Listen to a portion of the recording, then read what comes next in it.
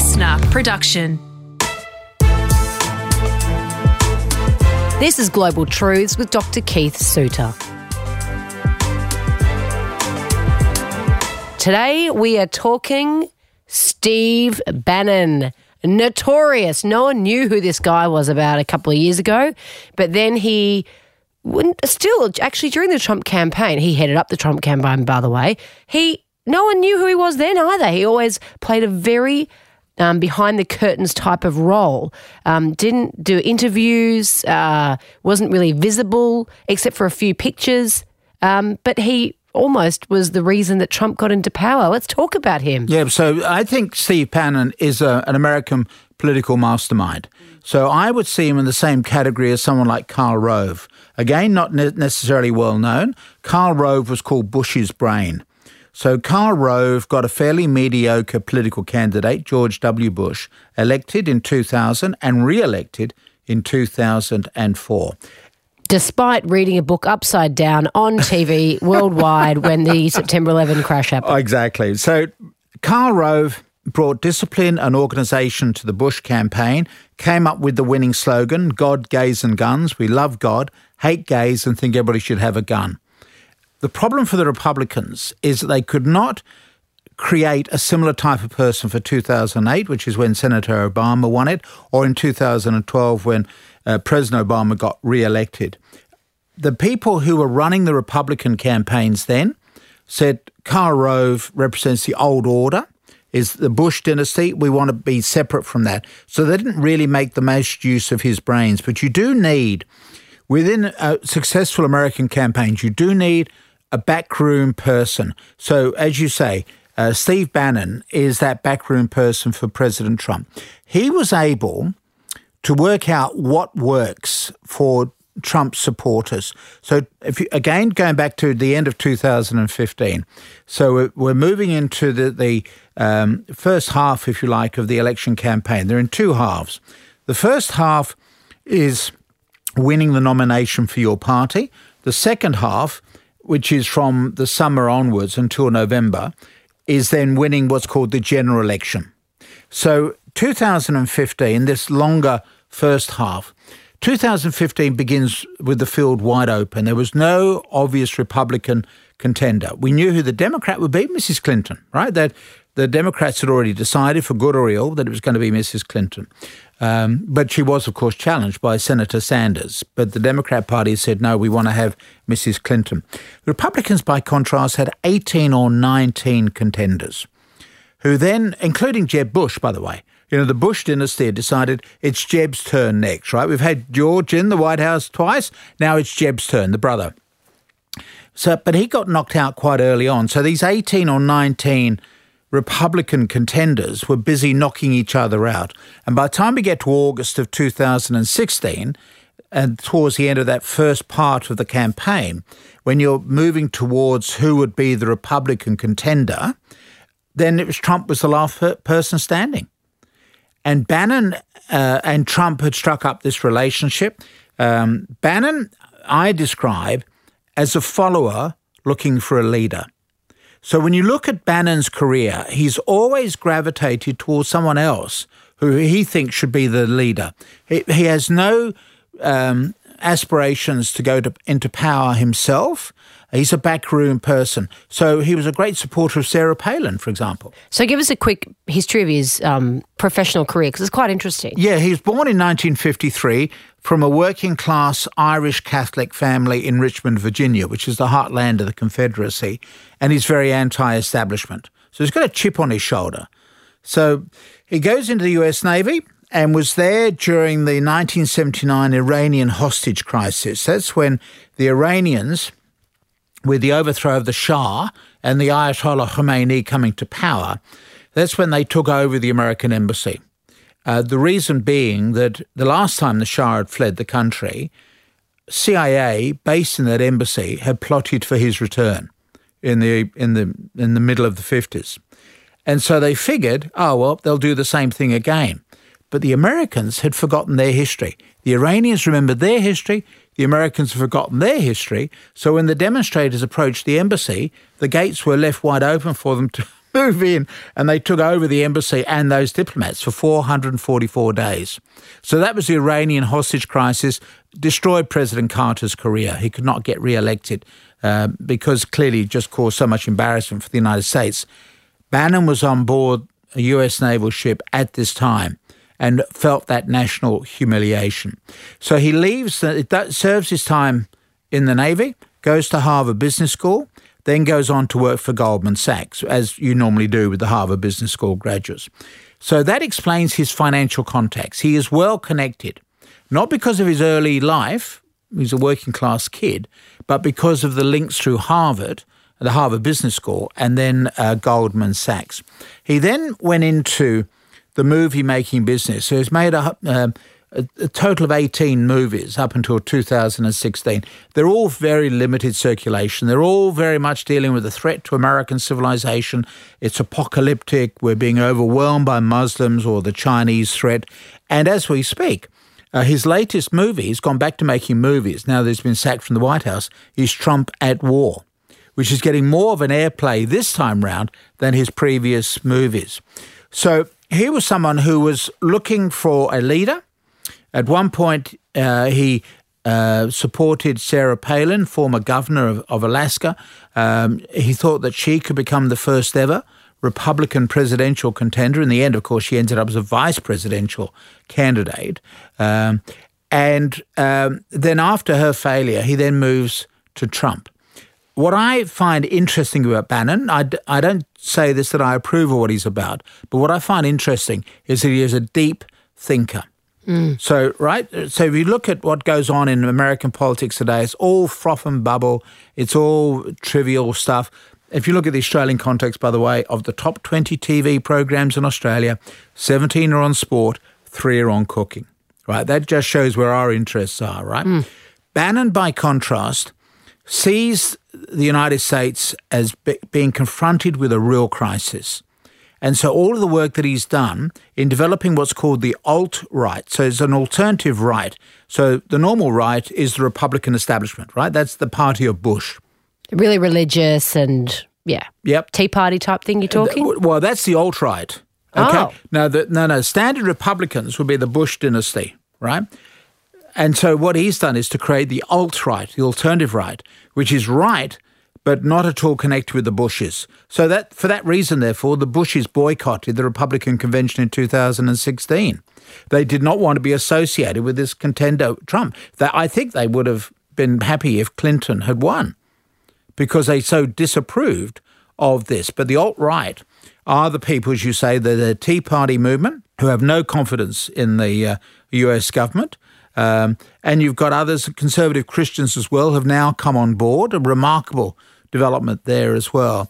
So Bannon has gone for populism, right? So the Republican Party is traditionally the party of the establishment, the money class in northeast United States.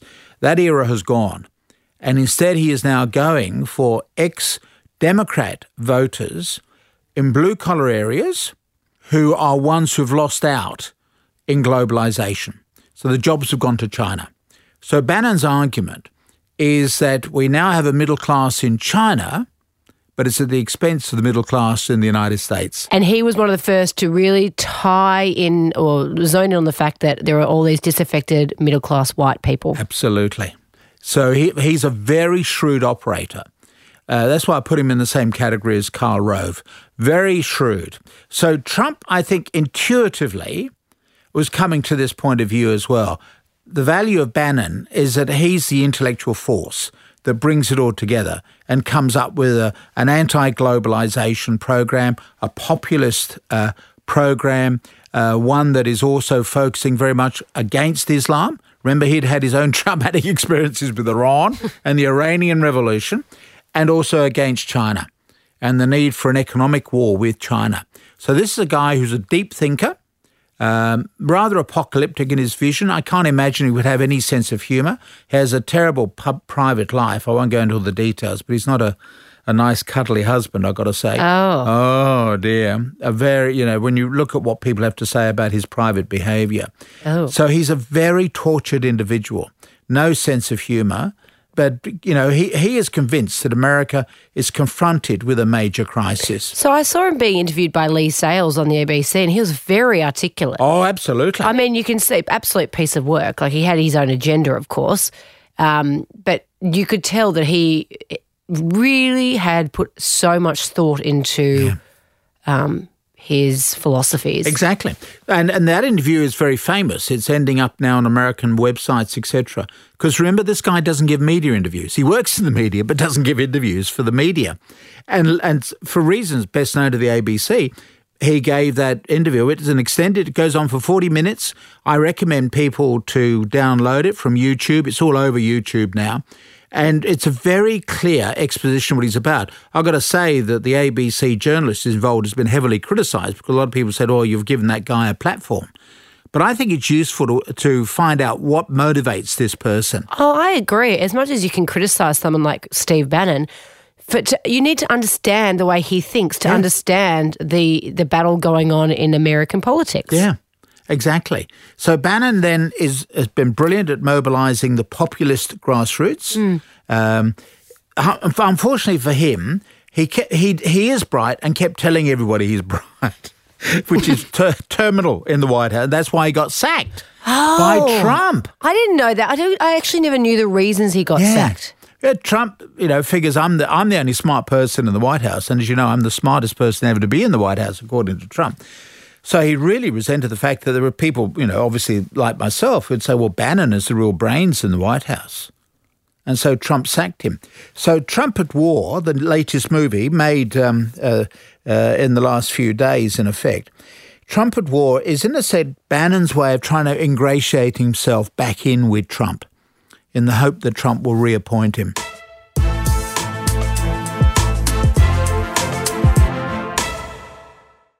You're listening to Global Truths with Dr. Keith Suter. Yakking away we are. We get on a big roll and we forget to take a break. But we're talking about Steve Bannon today, who is the brains behind Trump's ascension to presidency. Yeah. And what an intellectual powerhouse he really is, and very, well, he's in tune with the disaffected white population of America. He knew how to communicate with them. The messaging he gave Trump to put out there worked. And we're just talking about the movie he's made, because he's gone back, seeing as being sacked from the White House. He's gone back to making movies. And Trump at War. This is to do with the midterm elections we keep talking about, right? Oh, yeah. This is aimed at getting the Republican faithful out there to vote for Trump in November. But so the loyalty's still there? Oh, he is still very loyal to Trump. As I say, he is a follower in search of a leader. And Trump, for him, is still that leader. Now, no doubt in due course they might come across other Republicans, but at the moment it is Trump that he wants to remain on good terms with, even though Trump has dismissed him from the White House because he was boasting too much. So, right. So in terms of, and this is why I always wonder about the state of American politics. I mean, Trump really did win. Yes, they were very effective at communicating with these people. And then, even now I've got friends who are American who go back there and say it's just so divided because the Trump supporters are so passionate. Yep. So he has sort of elicited that very passionate, emotive response in Trump supporters. But then on the flip side, Trump really only got in because he's got those people that were just not sure about Clinton, so they voted for Trump, but this time now have seen what he's like, so might go, oh, what a mistake. Like, terrible, terrible mistake. Do you think that population who is so passionate about Trump, anything that happens to Trump, where does that go? Well, that's a good question. Now, Mike Pence would say if anything happens to Trump, hopefully they will continue to support Mike Pence. Mike Pence, from childhood, believes that he's ordained by God to become president. Oh, God. So don't most people say that we'd be in more trouble with Pence being in the presidency? He is a mainline Republican. God, gays and guns. Hates gays. Hates gays, loves guns. Oh, gosh. So he would be, he would plug back into that Republican heartland. So if anything were to happen to Trump, you get it automatically. There's no fresh election. He would serve out the residue of Trump's term in office. So Mike Pence automatically becomes president. But at the moment, of course, Trump thinks he's going to get not so much re-elected in November because he's not up for a re-election, but certainly he's hoping the Republicans will be able to maintain control of the lower house as well as the upper house, both the Senate and the House of Representatives. That way, it'll preserve him from problems with impeachment or anything else. Okay, so then where does Steve Bannon go from here? Sticks with making movies or moves on? Well, he's someone who's turned out to be incredibly flexible. You know, he's the one who developed some of the alt-right reasoning. His own view is that America is undergoing a profound crisis. So one of the books that he recommends is by a couple of writers called Strauss and Howe, who have looked at American generations and argues that each generation moves into a different cycle. Now, doing research on generations is nothing new, right? You know, we make comments about the baby boom generation, or we talk about these millennials, etc. So we're all very much attuned to this. What these two writers have explored is the way in which this cycle follows through. You start off with high, this feeling of highness, of real achievement. And then you get a rebellion that sets in. Then you get an unravelling due particularly to individualism, triumphing over the institutions. And then you get the crisis. So he would say, looking back at American history, you have a point of crisis for the American War of Independence. So that's 1776. Then you get a fresh crisis, so you get this cycle going through again. You get the 1930s and the Great Depression, World War II, and we're now going through, also, of course, the American Civil War in the 1860s. So we're now going through a fourth turning. In other words, the fourth crisis for the United States. That's why I'm on the same wavelength as Bannon, right? That if you listen to Obama or more recently, Mrs. Clinton, she was trying to offer a message of hope that things were getting fine in the United States and all the rest of it. That was why I think she lost a lot of support in 2016, because a lot of Americans are saying, I am not making extra money from what I was doing 20 years earlier. The global financial crisis did knock me around. Now, Mrs. Clinton and her mates in Wall Street, they're done very well out of it. But ordinary Americans were feeling very angry. And Trump, with Bannon, could mobilise that anger, because Bannon is able to say, look, America is confronted with a severe crisis, which the politicians in Washington just don't understand. But Trump and Bannon reward the rich. I know. Openly. Only in the last 2 years since they've actually got into power. But they have given a tax cut to the poor, but that will cut out fairly shortly. But it might, who knows, it might be enough to help Trump's candidates get over the line in November. I know it's inconsistent. The technique here is called gaslighting. Have we dealt with gaslighting as a phrase? No, what does that mean? Gaslighting is now the new term. Amanda Carpenter has written a book about it. She is a never-Trumper Republican, right? So you have people who are Republicans but would never vote for Trump, like the Bush dynasty. So Amanda Carpenter has written a book called Gaslighting. So gaslighting is apparently a well-known play, which was a movie, about a husband trying to send his wife mad. So he kept lowering the gaslight, a bit like the electric lights, but a gaslight in those days. And the wife was saying, the lights are fading. And he was saying, no, there's nothing wrong with the lights. He was trying to send her mad, right? And so gaslighting has now become the new expression in America to describe Trump's ability to, as you say, to reward the rich while telling the poor, I'm giving you more money. Interesting. Gaslighting is the new expression. I wonder how long they'll get away with it. So Steve Bannon, it's a watch this space type scenario then, Keith? Absolutely. Bannon is a brilliant operator and will continue to be in operation for quite a while yet. Oh, I bet, especially after having such a massive high of getting the president elected. Exactly. Global Truths was presented by Dr. Keith Suter and me, Kate Mack. Produced by Liv Proud. Audio production by Darcy Thompson. Listener.